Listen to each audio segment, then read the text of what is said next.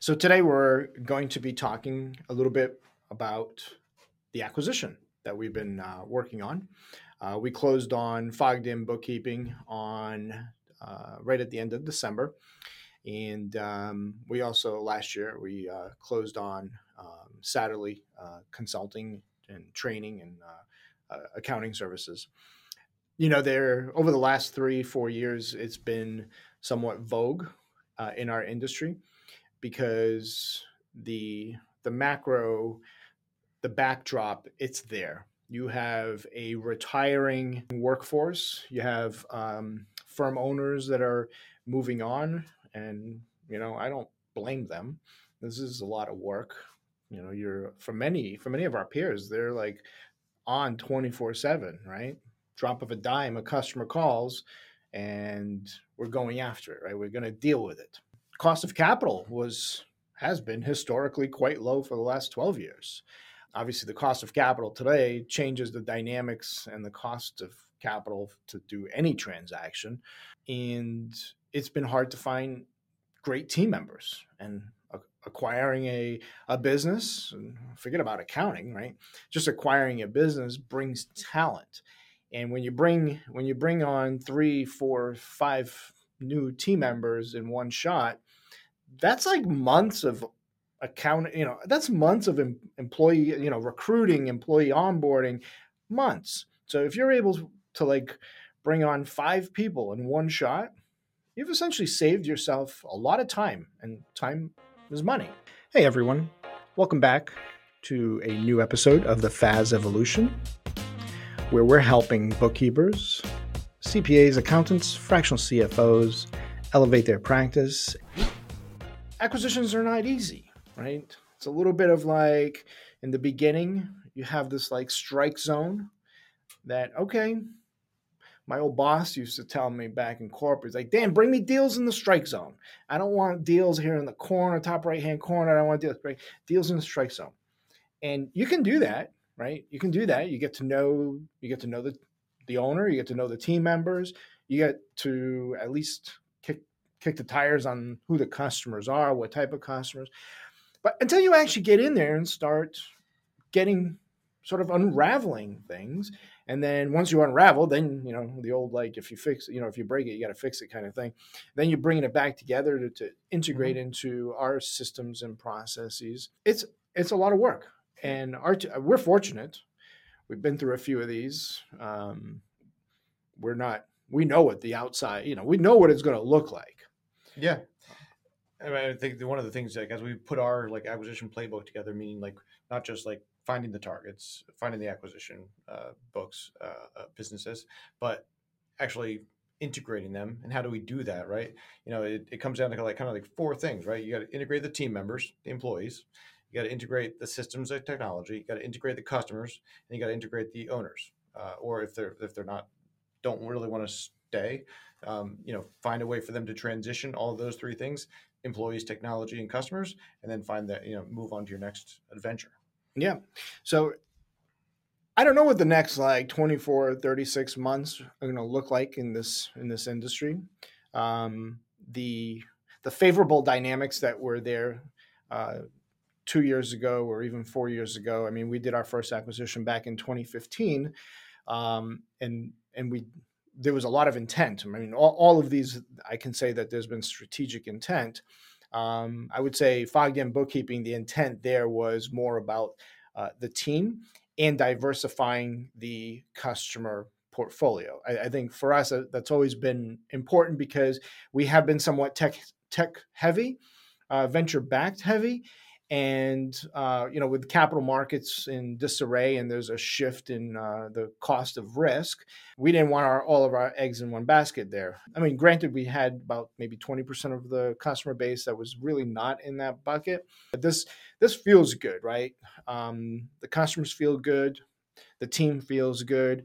I would even say with Heather Satterley's acquisition, it was less about I would say that one was less about the customers.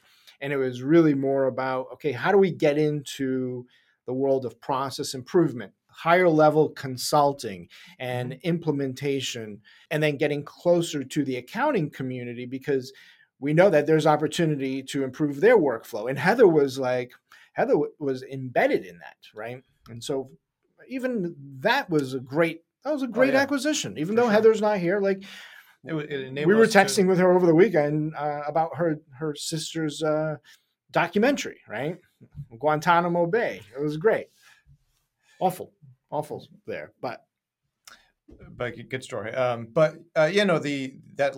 Allowed us to really launch what is now AppStream for our company, and it's built a service level to other accounting firms that we wouldn't have been able to really do organically. yeah, and with that, we were able to attract talent in order to not just stand up that type of business, but be able to give Corey. So Corey happens to be the general manager of AppStream and Process Improvement Consulting.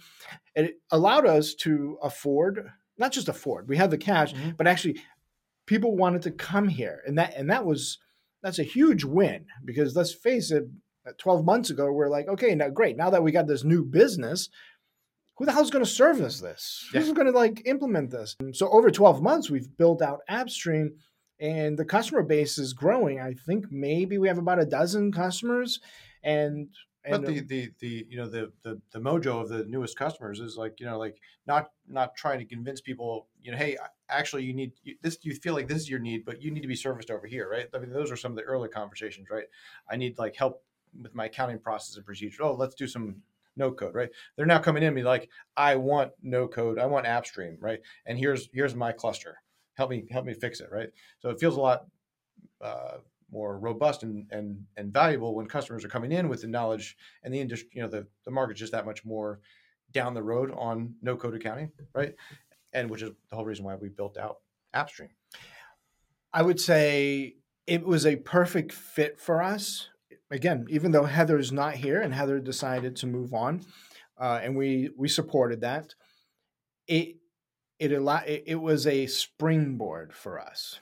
And more importantly, unlike other potential acquirers maybe for that business, we actually had a sandbox that we could practice. So for the last, call it, I don't know, from April until October, or even until December, because we really weren't out there pumping this up, we were able to use our own accounting department and finance department to be the sandbox for AppStream. So it was great. We could stay competitive on deals that maybe would have slipped through, maybe for pricing or how we do what we do. Corey's team was able to figure out a way to improve the workflow so that we would not be spending as much time performing basic bookkeeping tasks. Yeah, and I mean their efforts split between actual accounting work and automating some of that, and as well as accounting firm operations, right, from sales to engagement agreements all the way through the process, change orders, etc. Like it's I've loved seeing how they've taken a look not at just how to do accounting, but how to run an accounting firm. Right. And so here we are. We sort of fast forward to today. I've had a few firm owners reach out and be like, "Hey, I just got this email from Megan. She's resigning May 31st. Is everything all right?" It's like, "Yes, everything is perfectly fine. It's okay. Like this company is not for everybody. And what gets me pumped is the 60 plus relationships, customers that we are bringing on. And some are like very large restaurant groups, which we're stoked for. And we're bringing on and we're retaining 3 amazing new team members, Mary, Haley, Lacadia, and they're fitting really well with the culture. So excited for that. Excited for Megan's next steps. And I'm not going to say like there's another one on the horizon, because anytime you buy, and this was like 2 businesses literally in less than 12 months, you do have to like let the dust settle, smell the roses a little bit, right? And focusing on other areas of opportunity for growth, such as organic growth And one of the things we are finding, and I don't know about the rest of you, is we're finding opportunities for acqui-hires. We're finding opportunities to actually cherry pick portfolios of businesses whose owners have decided enough's enough. I'm done. I'm going to go drink some cocktails by the pool. Yeah, I think, looking ahead to like not just like what is our next like opportunity, but what does the market for acquisitions look like in this space? In this space being like the call it the cloud accounting space, right? Because over the 10 years that we've been in this, just under, the whole industry has changed. It's now not like a challenge to sell customers on cloud accounting, right? Where it was before. And with that has come a lot of opportunity. So there's a lot of firms out there now that are whether they're one person, 3 people, 6 people, 10 people, right? The majority are probably under 20, 25 heads. And if you've grown to 20 people, like you've gotten through a lot of hurdles, right? But I think for the next foreseeable future, like what do the deals look like? And I would say one would be those acqui-hires, because that's a lot easier to manage, right? You're dealing with one person and their book of business, right? And either they're looking to exit out of the industry or they're looking to just exit out of the responsibility, right? And that's a little bit easier to deal with than 5 people, 10 people, 15 people. With those 5, 10, or 15 people, you get a lot more scale, like we were just talking about, like finding 10 people in one fell swoop and the revenue to support them is not something you're going to be able to do organically with recruiting new talent and training new talent, right? Because every 5 people you bring in, probably 1, 2, Move on. 3 of them are not going to be like a good fit for a cloud accounting business, because it's you're popping into 10 customers a week, right? 15 customers a week. It's hard. It's not easy to do. So when you think about when you think about the purchase price, just generally speaking, you almost have to like bifurcate it, right? You are paying for an accelerated HR strategy that would otherwise have taken you like 18 months to execute. And then you are also taking a portion of that revenue or that purchase price, more like it, and allocating it towards what is that immediate gratification. In other words, I don't have to wait for that customer acquisition cost. I don't have to wait for the velocity of my sales pipeline, right? You get that in one full swoop. And if you'll really look at the purchase price from those two angles, and depending where we are in the cycle, you're going to weigh more you're going to weigh more of the purchase price to the people versus the customer. Mm-hmm. So for us, it is acquiring a business is a tough pill to swallow, and it's not something we take lightly, because one, the type of lending that's available for firms like ours without going to private equity, it's a variable rate loan, and it's a 10-year duration, maturity or term, but it's in a rising interest rate environment. Damn, that the cost of that acquisition goes up pretty fast. Yeah. So it's funny. We'll geek out to this. So sort of a page from the business school playbook, right? If you all remember Porter's 5 forces. One of the things like to think about in this business, because Porter's 5 forces, right? And I'm reading it off this website because I pulled this up in front of one of our peers today. And I said, oh, what you got here is the potential for new entrants. Like, what is the barrier to entry in this industry? And this individual was like, oh, that's a good one. I'm going to have to pull that out during the podcast. Anyways, so Porter's 5 forces, it's all about understanding the competitive advantage in a specific industry. And so number one is competition in the industry. Well, guess what? There's a ton of competition in this industry. Ton of competition. Like let's not fool ourselves. Let's not like think like we're the only ones on the block. We're not. And it's not just firms, right? It's different ways of servicing, and the competition is the customer does it themselves, right? So it's not just freelancers, top 100, big four, owners. You Business got the owners. cloud accountants. Number two, potential for new entrants, right? What is that barrier to entry to flip on a switch? Back in the day, put your sign out the front of the door. Third, the power of suppliers. It's actually kind of an interesting one because it depends on the angle that you look at suppliers. Now, I like to look back to the old SIPOC, right? Suppliers, inputs, Mm-hmm. processes, outputs, etc. And when I think of suppliers in our business, what's the one thing that you No, it come? goes to like software. It goes to Intuit, Gusto. What is your general ledger? What's your payroll? How are you paying bills? All of those pieces of the tech puzzle. So what if I say I actually disagree? I don't think that the power of suppliers in this industry is really these third-party tech stack partners because yes, there's one or two that probably have a lot of power, the Intuits, but everybody else is like second tier and just waiting for a consolidation in the industry. The power of supplier in this business is employees. You can't get up to bat without employees. And employees today, and probably for the foreseeable future, do have a lot of power, right? The fourth is the power of the customer. Like the power of the customer in this business, that's a tough one because yes, it's all about the customer, but there's a lot of customers out there.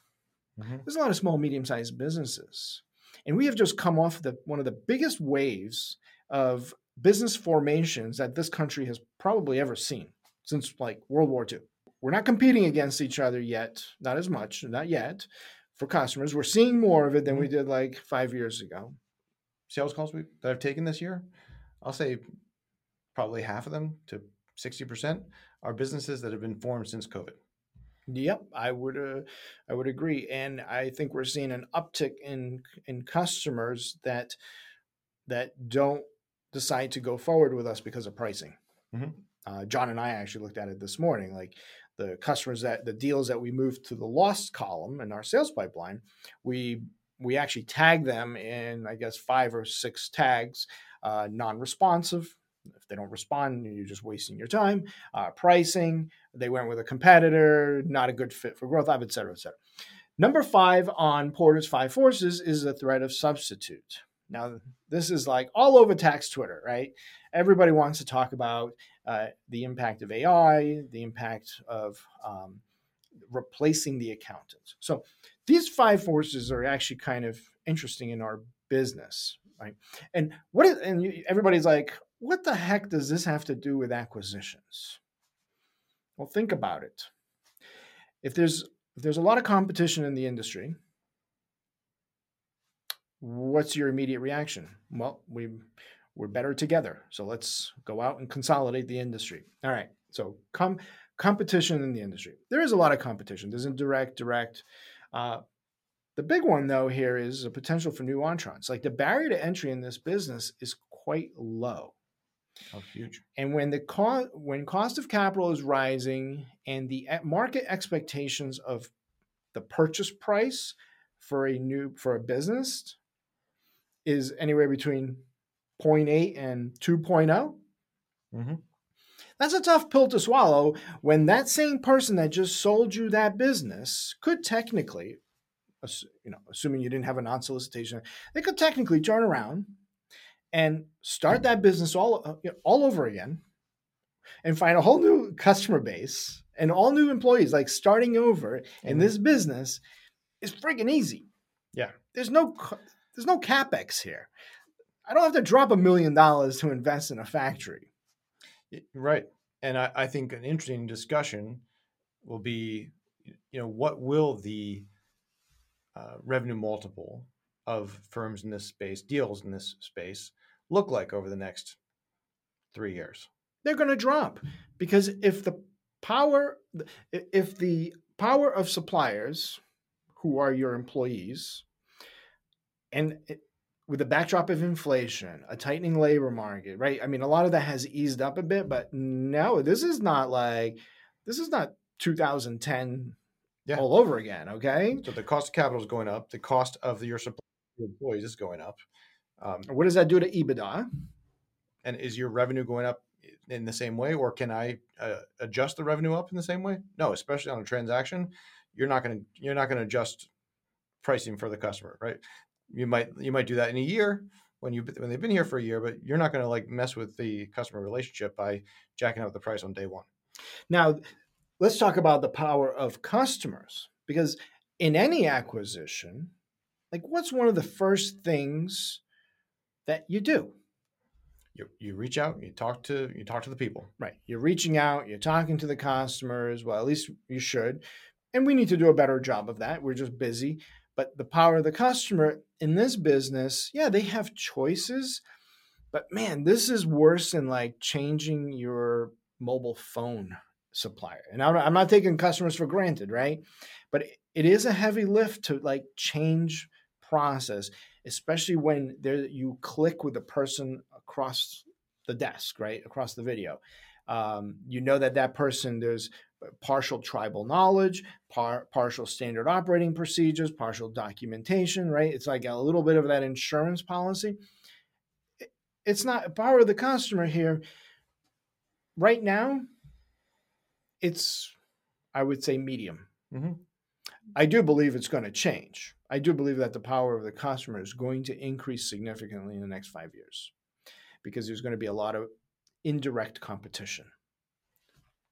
And that's the last one, threat of substitutes. Yeah, because I think as more customers, we talked about a few things: integrate the employees, integrate the tech stack, integrate the customers, integrate the owners. Right.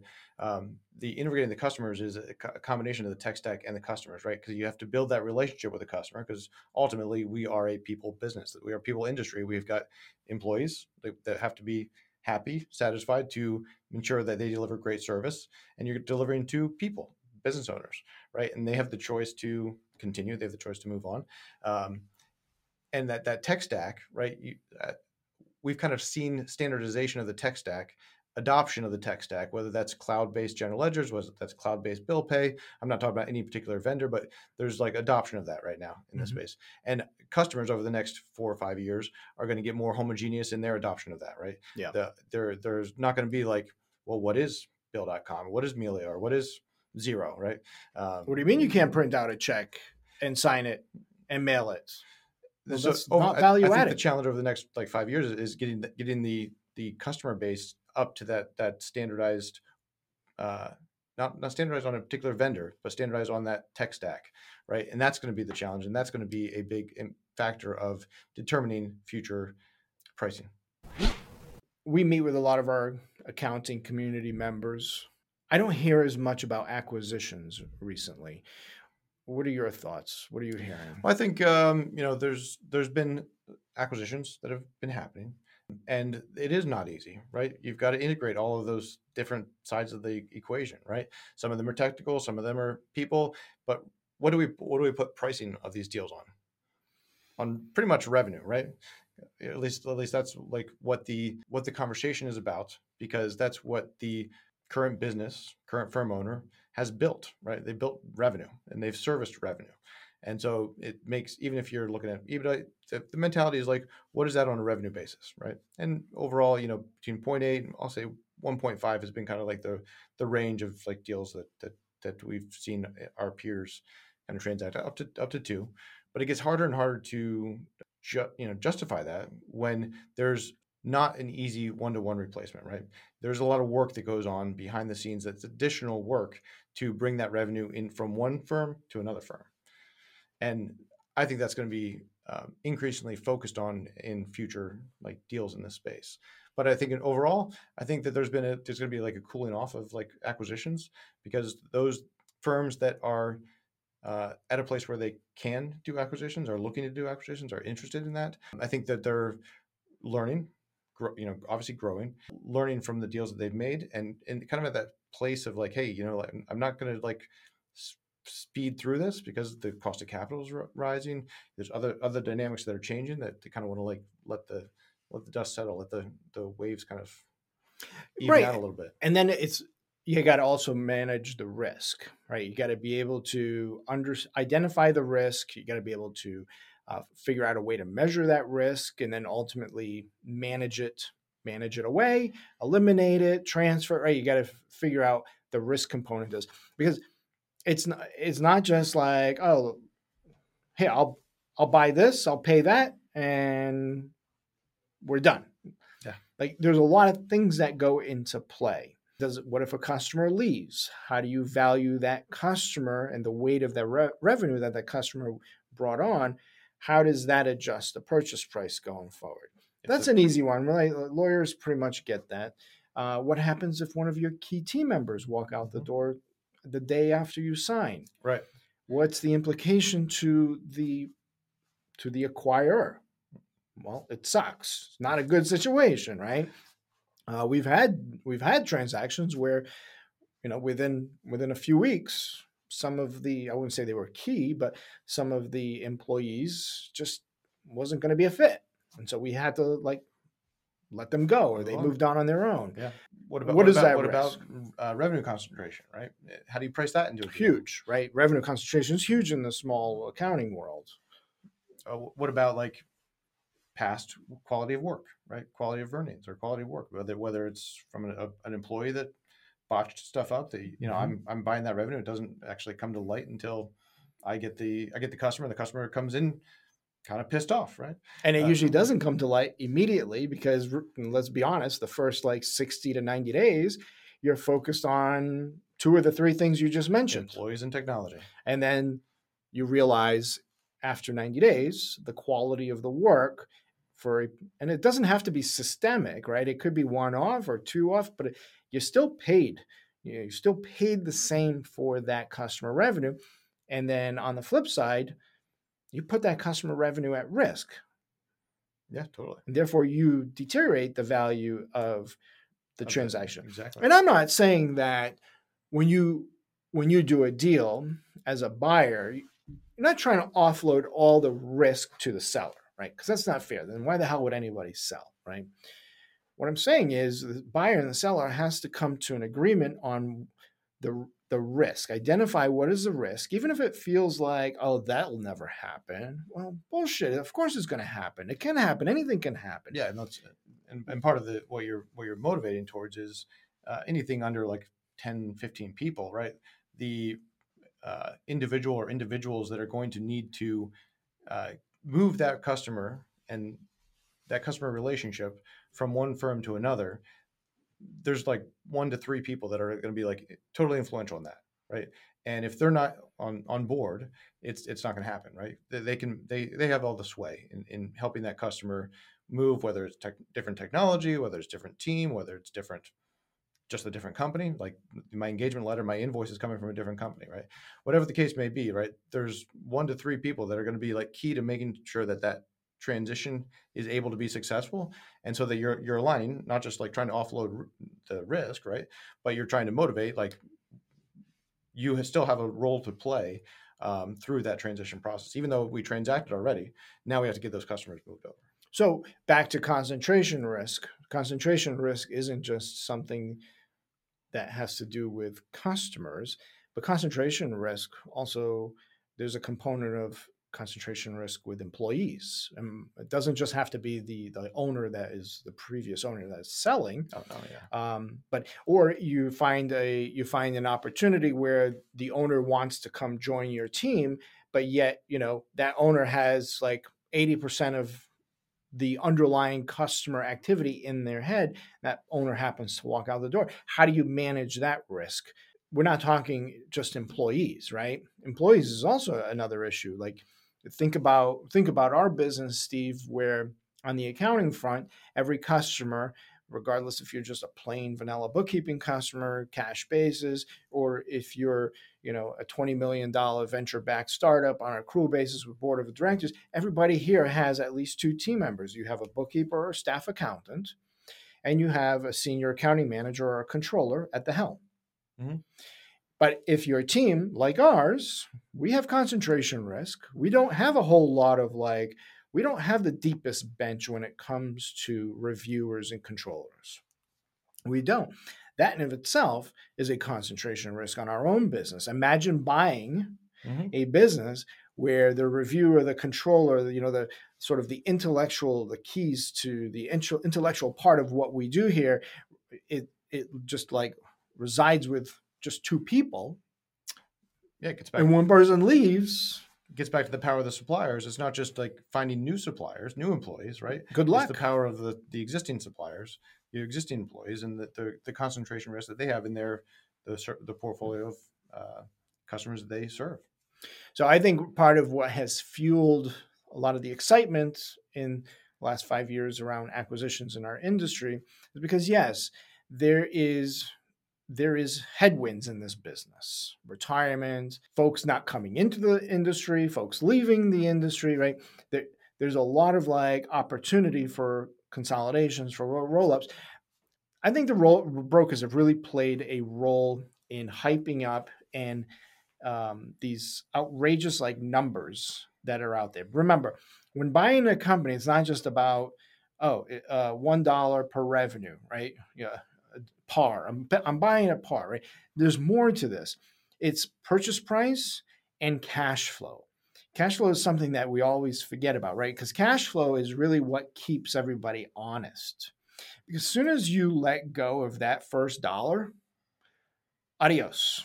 I'm going to be sipping a cocktail by the pool in Hawaii. And I'm not saying that's what cash flow. I'm not saying that who we have bought businesses from, that's their plan, no. Right? That's not what we're saying. But that's, if it were me, and that's what we tell our customers, you bank on that first dollar. Right. Anything after that first dollar, it's just icing on the cake. And you're talking about the cash flows, deal structure, right? How much is delivered the day of signing, and is it on year one? Is it year two? Is it year three? Or what does that look like in the deal? Because there's a lot of power in that. There's a lot of power in that. I remember when you and I first met, and we started talking about how to divvy up the business, if you will. And I used to tell you, I was like, Steve, I don't put a whole lot of emphasis in the quote unquote intrinsic value of these businesses. Even today, when I'm talking to a professional services customer, yeah, I'm not like, oh yeah, wow, you're sitting on a gold mine here. You're going to be able to sell this for 1.5 times revenue. That's bullshit, right? Because you need to have a ready and willing buyer, and you need to have like everything needs to be aligned. Yeah, no, and it all comes back to cash. Yeah, cash flow. That's something we haven't talked about in this episode yet. Is that intrinsic value, right? Because there's not intrinsic value. I don't have any inventory. Yeah, sure. If you want to come in here and sell my desks and computers, good luck, right? Goodwilling. It's all in that. It's all in goodwill. Yeah, it's all it's in the relationships you have, the type of revenue you have. What are the systems, processes you have as a company? How much of it is like transactional? How much of it is recurring? How much of your business really is more like a platform? Like I can buy as a customer, buy GrowthLab's service, right? Mm-hmm. And I think I know what I'm going to get right on day one, rather than I'm going to buy services from Dan versus Steven, right? Even early still, that's what it was. If we have a CFO customer, is it more in line with what Dan could experience support, or what Steven could experience? Plus, the customer work keeps everything real, right? That's what we're here for. So that intrinsic value, there's not intrinsic value in these businesses. What it comes down to, and then it comes down to like the deal structure, cash flow, and how many of the customers you can bring over and keep on board, and employees. So one of the things that I'm looking forward to in terms of non-organic growth in the coming 12 months, one, I'd love to see us getting back into advertising. I think we've just, as a company, de-emphasized it a lot. We've dabbled in it. We were actually pretty successful. I mean, we still have customers from our 2020 or 2019 Google AdWords, right? Yeah. Push. It's just like you couldn't handle, like you can't do two things, right? You can't be doing outbound sales, inbound marketing, and then paid advertising, because it's very content intensive. And when you're creating content, the shit just drains your brain. And so there's only so much type of content you can create. I mean, even being here in front of a camera talking about acquisitions, our experience in FoggedIn Bookkeeping, talking about like where we see acquisitions and other, call it diversifying our organic growth. This is a lot of work. So I'd love to see us truly build out a search engine advertising strategy that knocks it out of the park without killing our customer acquisition cost. Secondly, acqui-hires, and or I do believe, like in tax, I've been very open with the tax team. I do believe like the next person we bring into our tax team, our tax department, is probably going to be an acqui-hire. somebody who has a book of business and is looking for a different experience. 3, retiring workforce. A lot of these folks who are retiring, they have deep relationships with their tax customers, but yet their tax customers is just shit books. Shit books. There's no accounting. The last thing a retiring accountant wants to do is like get into new technology, doing journal entries, paying your bills. Like they're kind of over that. Like I would be too, right? I don't want to be running payroll. Yeah, and paying bills. They have 10 years worth of like history with customers, and they know how the customer works, and they can put the tax return together and have good solid confidence in that, but they don't have good books. Two different things. But that's a great opportunity for us, right? Where we can bring in a customer de novo, essentially hand it to us. Like that's what happens here. They hand it to us, and then we know that they need accounting. The customer wants accounting. That's our sweet spot. It's a win-win. And it's allowing some of these, at least the 2 that we're kind of hanging out with right now, it's allowing them to kind of retire at their own pace, to offload customers without creating. Let's face it, doesn't create waves for their customers, and it doesn't create waves for us because they can stick around, and whether it's for 3 months or 3 years, they can continue to service what they have been servicing, and we can cross-sell them on other services here at GrowthLab. And I think that's this isn't about sales pipeline, but we've seen a lot more cross-selling in the last 12 months than we have in the previous 36, 48 months. Yeah, we've seen a big uptick in not just we've seen a big uptick in cross-selling. Any other thoughts for the day? I'm really interested to see where, for me, where do revenue multiples go in the next of actual transacted deals in the next 3 years. I'll be curious about that, and I'd be curious about looking at that historically to date with some of the broker friends. Well, if Ernst & Young, unfortunately, they didn't get to price out the consulting side of their business, that would have been interesting to see what multiple the capital markets would have put on E&Y's other side of the business. As the auditors got the squeeze, E&Y decided, this probably isn't for us. We're better off together. Harmony. With that said, Megan is moving on as of May 31st. We're very excited for her and her next endeavor. We believe that the FoggedIn Bookkeeping acquisition has been very successful. We are probably about 105 days into this, maybe 110 days into this. Our team I got to tell you, my team is just like total rock stars.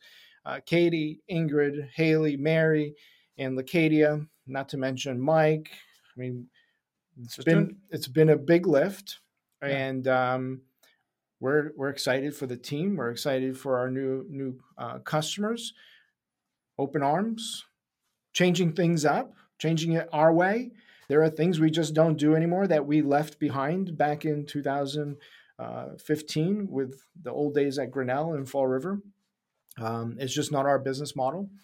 And but for the most part, customers they've actually been receptive to this. So I'm stoked. Go back to we sell cadence, rigor, and team. Right? So I said that to one of the former FoggedIn customers. I said cadence, rigor, and team, and their wealth manager actually had written that down. And then at the end, they were doing a recap. I had recorded the recording, and he pulled it out and he said, Dan, you're right. Cadence. It's all about cadence. I was like, it has to be about cadence. It has to be about cadence. It's part of the value we bring to customers is giving them cadence. Because yes, we all love to just deal with the next thing, right? Especially in the hospitality space, right? You can have a lot of chaos, but part of the value, it's going to be painful, but delivering cadence, rigor with a solid team. Cool. All right, folks. Thanks, everyone.